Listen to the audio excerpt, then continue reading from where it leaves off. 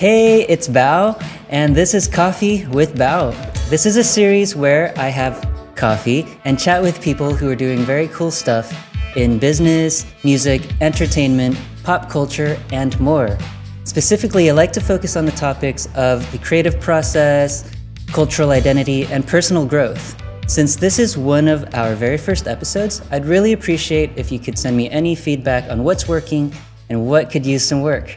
You can leave a comment or contact me at coffeewithbao.com. So let's meet our guest. Yay! Hi! Hey. Today I'm sitting down with, virtually, a fellow Asian American creative who's had some pretty interesting career changes. She's gone from scooping ice cream to working in a basement office to photographing weddings. In fact, she's the photographer of the last Ming and Ping album cover from 2019. We'll talk about that later. And now she is the published author of a new novel called The Unraveling of Cassidy Holmes. Here's my friend and confidant of over 20 years, Elisa R. Sloan. Yeah! Hey! Hey, Elisa, Hi. thank you so much for being my guinea pig for this new series. I'm so happy to be here. Aw, thank you. Since this is Coffee with Bao, but I know you don't drink coffee, can you tell us what you have in your mug? Just water. Gotta stay hydrated. Awesome. And just to point out, it's a Houston Public Library mug. Very appropriate. Represent. Yeah. I totally approve of the water. It's the healthiest drink you can have. Cool. So you're dialing in right now from Austin, Texas. However, we met in Houston about 20 years ago. Wow. Wow. Yeah, and that was where you were born and raised. And you actually have a really interesting Asian American story. And I was wondering if you can tell folks how your parents decided that Houston would be the place to have kids, basically. Well, my mom is from Japan, and she met my dad in Minnesota when she was a foreign exchange student. And about 8 years later, they got married, and they got married in New York. And my dad was fielding job offers at the time. And there were two opportunities for him in Salt Lake City and in Houston. And he knew that if they moved to Salt Lake City, that my sister and I, as yet unborn, would not look like anybody else who lived there. Wow. So he decided that Houston would be where we would grow up. And so it was very diverse, and my sister and I fit in perfectly fine. Wow, that's crazy because before moving to Houston, I didn't have the perception that it would be a diverse place. I in my mind, it was more of a homogenous place racially, culturally. But you're totally right. Houston is a very diverse metropolis. It was a really great place to grow up. Were there any like interesting things about growing up biculturally in between the two cultures? Yeah, so back in the day, my sister and I would go to American school during the school year, and then we'd go to Japan during their school year in the summer, and then come home in August and recover from jet lag and then start American school all over again. And during the school year in America, we would also go to Japanese school on Saturdays, and so we were going to school all the time. But the cool thing about going to Japan in the summer, besides seeing family, was that we would see all these cool cultural things that happened in Japan first. So like Sailor Moon, we saw that first before anyone else in America. I knew about Pokemon before everyone else in America, and I had like a Pikachu shirt, and it was really like, I guess I wasn't very cool because no one knew who Pikachu was at the time. But you're like too ahead of your time. Yeah. I was like, you'll figure it out. You'll see Pokemon. It'll come here. Because back in the day, like you didn't hear about these things, 5 minutes after it happened on Twitter. You would end up like, it would take months for something to trickle over. And so yeah, you're right. Yeah. Wow, such a trailblazer, accidental trailblazer. That's so awesome. What were some of like were there any challenges to growing up as a apparently Asian person in Texas? Not as much as you would think. So maybe if we were in a smaller town where everyone was white, perhaps that would be an issue. But we were in Houston, where it was really diverse, and my sister and I didn't really have much of a problem with anything, other than being mistaken for Chinese, which happened to any Asian person. This Like, is you all true. got lumped into being Chinese. I see. Oh, that's cool. That's great. I think Houston is a really great place. Underrated, in my opinion. So I mentioned, Houston is great. really is. H-Town, what's up? I mentioned earlier you've had some pretty dramatic career changes. I know that in college you were scooping ice cream at a retail ice cream shop, and then you spent a long time in an office job before, while you were working on your photography business as well. Can you kind of talk about some of the work that you had to put in order to make the transition from an office job to full-time photography? Sure. So I graduated from college in 2008 during the recession, and the job that I was able to find was a really small entry level job at the state of Texas, and it was a state agency, and it was in a basement with fluorescent lighting, and there was no natural lighting at all, and Perfect. it was horrible. But it did have benefits, so I can't knock it too much. And it Yeah, paid totally. for our wedding. So, I mean, we had a small wedding, nothing outlandish, but it paid for our wedding. So, I was working there for about a year before I got married, and that's when I realized that wedding photography was not the really stodgy, old, boring stuff that you used to see in like Father of the Bride movies and stuff Mm-hmm. like that. It's actually much more dynamic and beautiful, like artistic, and you can actually make it something creative and wonderful. And so I decided that I was going to start a wedding photography business. And I started my business in 2010, having already done the foundations of photography back in high school with you, if you remember. Yeah. Um, HSPVA, we've yeah, got a shout out to HSPVA. HSPVA, woo! And from then on, I was working weekends, shooting weddings, and working in the daytime at my day job, and blogging at night, and hustling, and just Jeez, man. basically working really, really hard for 2 years after that. So I was able Um, to quit my day job in 2012. so you said there were 2 years in which you were working both jobs just like constantly? Yes. Jeez. Wow. It really paid off because I think that your wedding photography business really made a splash and an impact on a lot of people. I thought that your approach to wedding photography, was something that I overlooked because you're constantly trying to inject more artistic things into the work rather than just like showing people standing around with each other in their fancy garb. So totally, that photography kind of elevated my opinion of wedding photography a lot. Oh, thank you.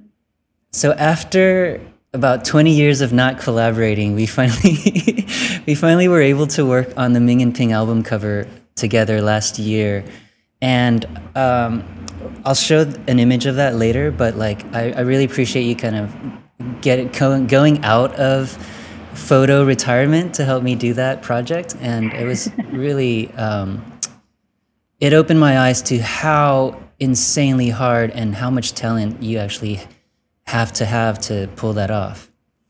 Okay, Thanks. I had a lot of practice, though. It was you really did. Let's years talk about of that a little listening. later. Now in 2020, you've got this brand new novel. Like, you're a published novelist, which is amazing.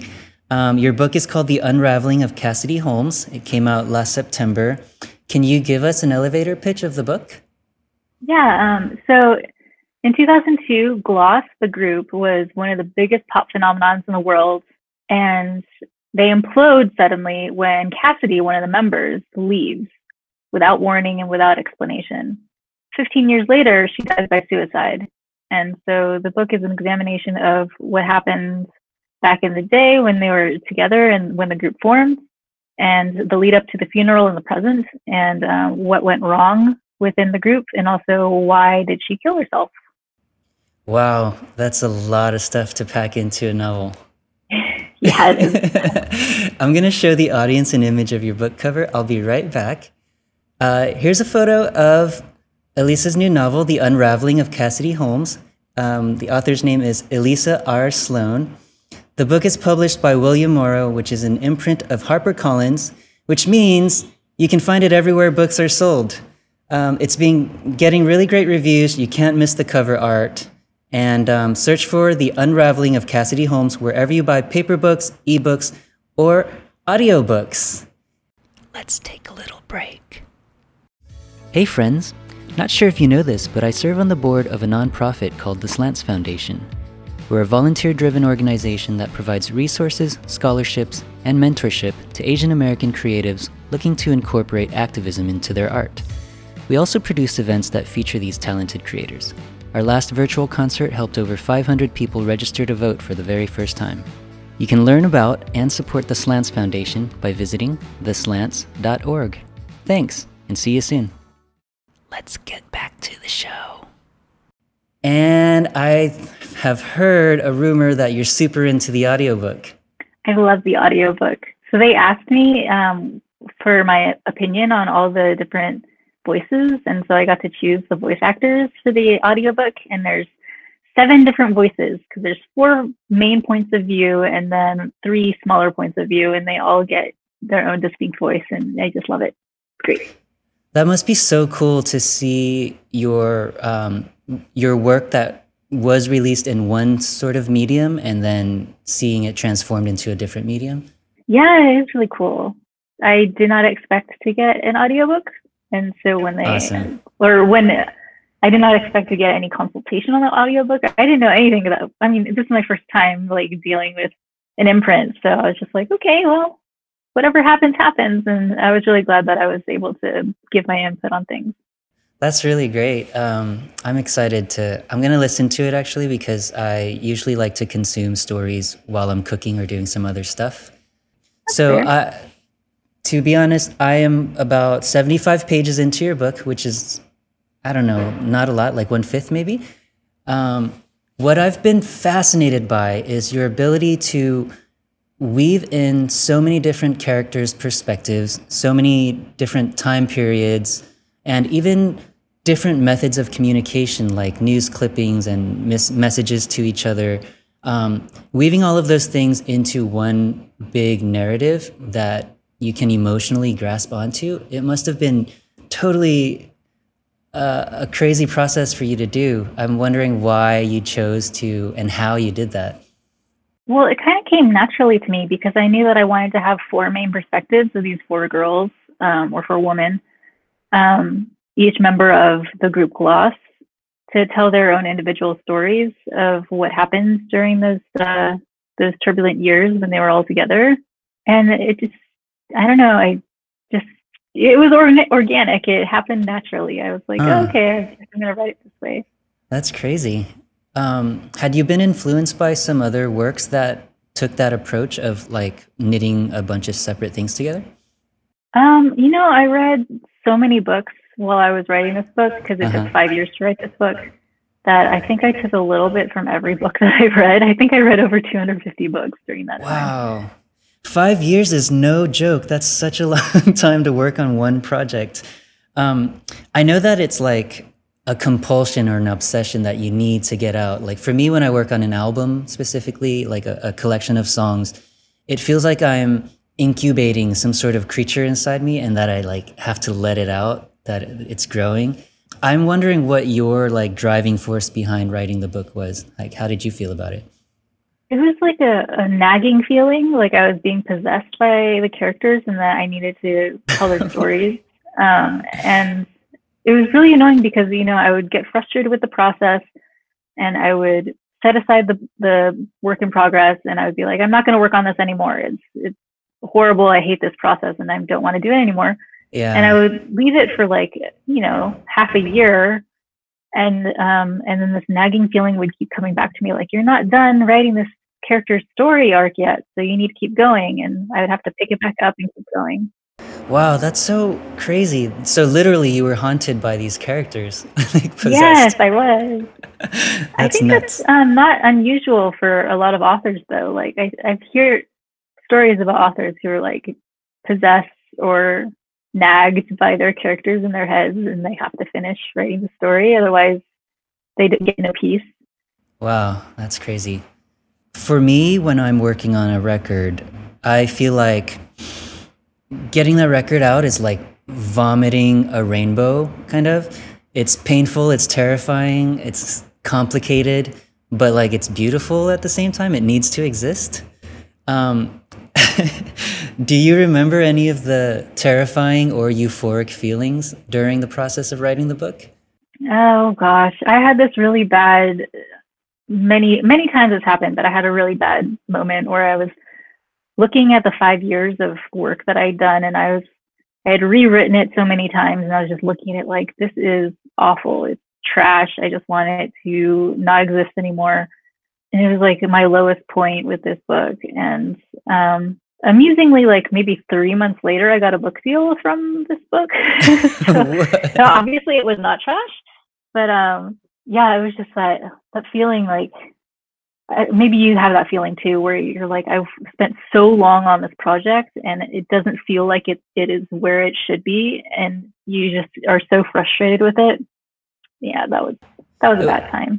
Do you, now looking back, do you feel like that was a figment of your imagination, like your insecurities? Yeah, I think I was having a creative temper tantrum that day, and I just really needed to like work out, and I had to go see an author speak that day. I saw Angie Thomas talk, and I was just like, oh, okay, she reinvigorated me. She was like, you can't be scared of the blank page. Um, and I think the quote that she gave was, fear is not a god.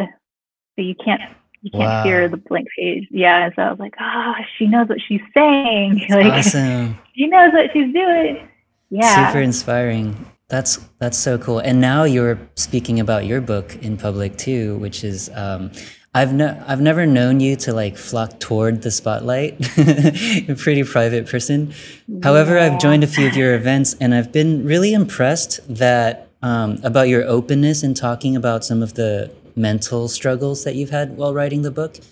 What do you think the biggest mental health struggle you had to overcome between like writing and getting it published? Well, I was writing and rewriting about Cassidy's depression in this book, and I did not realize that it was depression at the time. I was undiagnosed and I had not talked to anybody, and I just thought I was having like a bad week slash month slash year slash couple of years, and I was writing this depression arc out, and I was like, man, this is really not healthy. Like something is actually wrong with me. And so as soon as I finished the draft of the book, I went and got a therapist, and I'm doing a lot better now that I have a therapist and medication. So Wow. yeah. That's the real deal, man. That's like, I'm super appreciative that you've been sharing that story because a lot of people feel like it's not spoken about enough to hear the nuances of the different perspectives, So it's a valuable thing that you've been sharing your story. Well, thanks. I like to think that by sharing my story, someone else will maybe recognize themselves as well and be like, oh, wow. So it's not just a really bad funk. It's something that can be treated Yeah. and go seek help. And yeah, so I hope that inspires somebody. That's great. I wrote online a few days ago that, or maybe it was video, but you have such a more profound connection to somebody's work when you kind of see them as a human being and see their nuances as a person. So I think for you to also back up your book with these appearances has been super effective and really appreciated. Let's show that book again. Elisa's book, Elisa R. Sloan. Her new novel is called The Unraveling of Cassidy Holmes, and it's available wherever you buy paper books, ebooks, or audiobooks. Thank you so much, Elisa. So now you've got a few new ideas that you've been messing around with, and I won't ask you to share them. But in terms of process, has there been anything different about the process now that you're like working on a follow-up? Well, I'm going to tell you what I learned and what I should be using as my template now, and then I'm going to tell you the truth. So the illusion is that I learned a lot from my first book, and I learned how to make a writing habit and write even though I don't feel quote unquote like it. And you have to write something in order to edit it. So you can't edit a blank page. So you just need to write no matter what. Is basically what I'm trying to say. And I wish that I was doing that, but I'm not. I'm kind of stuck where I am right now, trying to figure out what to do next. And I want to berate myself about it, but at the same time, we are in a pandemic, and so I feel like it's natural to be kind of stuck right now. So I'm just gonna give myself some grace. Yeah, totally earned it. Thanks. So, I mean, the process now, is there more pressure to turn in things on time now for you? There's people waiting for me to give them something. So I have an agent now. I have an editor who's interested in my next project, although it's not contracted. So I'm not on a deadline. But even though I don't have a contract for the next book, I do feel like people are waiting to see what I have next. Like I have the expectation of readers, the expectation of my team. So I do feel a little bit of pressure. Have there been new tactics that you've been trying out to try to combat this feeling of, not being able to start on something new? Yeah, I've been brainstorming a lot, and I have this little tool called the Alpha Smart, and it's a keyboard that is made for children, I believe, learning how to type, and there's only 4 lines of keystrokes that are visible on the screen, and it's very cheap and portable, and like journalists use it on the go, and it's really great for brainstorming because you can just free write and see if anything pops up. I know some authors use it to actually draft their books, and they do it so they can get as many words down as possible in a certain amount of time, but I think it works better for me to brainstorm, so that's what I'm using it for. Whoa, that's super interesting. So the point is that you're not nitpicking what you've written, right? The point is just to get you to put it out there? Yes. Wow, yeah, that's just so cool. Keep writing and to make progress. Yeah. I think the songwriting equivalent of that would be just to freestyle into a recording and then go back later and pick out what sounds good and use that stuff. Mm-hmm. That's really interesting. Yeah. Okay, so finally, after 20 years of not ever collaborating, we were able to work together on the album cover photos for Ming and Ping's last record, Los Angeles, November 2019. And I'm going to show those images right now. So on the left, you'll see Los Angeles, November 2019. And then on the right, there's an instrumental version of that. We took a few really great photos around downtown Los Angeles. And that gave me a chance to see some of your process, Elisa, and realize how well planned and methodical and talented you've got to be to pull something off that's so big and complicated. For example, you have basically a 3D model of those sets in your brain and, down to the angle and placement of the lighting before we even set foot on the set, which was super impressive to me and like a whole new dimension of thinking that I was like blown away by. The reason I bring that up is that shows in your book as well, like, your ability to grab all of these perspectives and time periods and a bunch of stuff and turn it into something that people can emotionally grasp onto. It's super cool. Okay, that's a long setup, but my question is, do you have any tips for people like me who don't have as much practice or skill assembling such a wide variety of elements into one big thing? Well, you're going to hate this answer, but I'm going to have to say you have to practice and practice and practice some more. So I have like a lot of practice doing really quick setups. You know, we were trying to shoot the album cover images like in really fast and quick and dirty, just get it done. And I do the same thing on wedding days where I'm like, you know, this is a wedding. It's not a photo shoot. I'm not going to keep you from your wedding guests and family and everybody for hours taking photos of you. Yeah. I'm going to ask for 20 minutes of your time and we're going to shoot. And then you're going to go hang out with everybody else that you want to hang out with. And you're not going to spend time with me.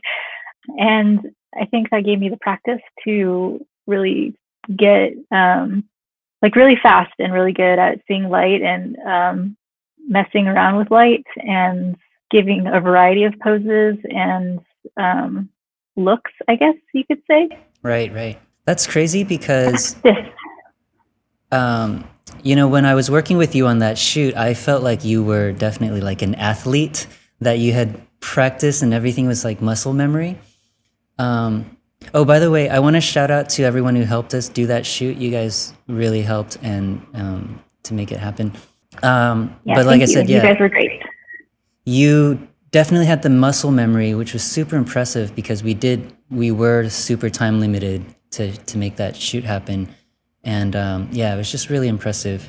Are there skills, or is there one big skill, life skill or work skill that you're trying to level up on right now? You know, I'm trying to make it a habit to write anything every day just because I have gotten out of the habit. When I was editing the book with my editor, I stopped writing something new. And so I got out of the habit of writing and I was just reactive to what she wanted me to work on. And right now I have to be proactive about creating something new. So trying to get better. I see. Yeah, the consistency and the practice, there's definitely, you know, a lot of tactics that people recommend. And I guess it's about trying out and see what works for you. But like you said, encouragement from other people goes a long way. It's true. It's great. So, Elisa, do you have any closing thoughts you want to leave the audience with?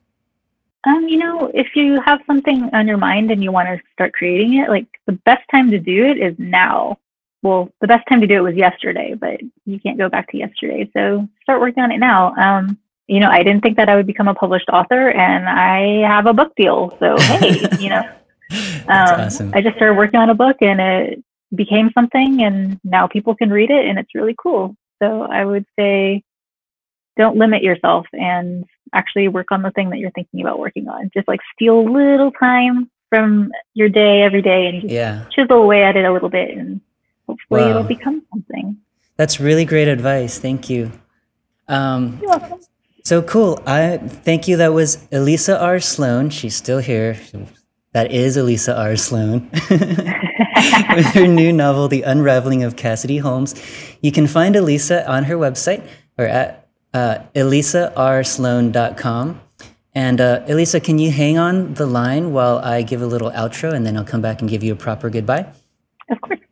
Awesome. Thank you. Guys, thank you so much for joining us for Coffee with Bao. If you want to support the show, you can leave a comment. Since this is an early episode, you can leave us some feedback too, if that's possible. If you can financially support me in creating all of this content, please buy me a coffee at coffeewithbao.com. And Elisa and I thank you so much for having Coffee with Bao. We'll see you later.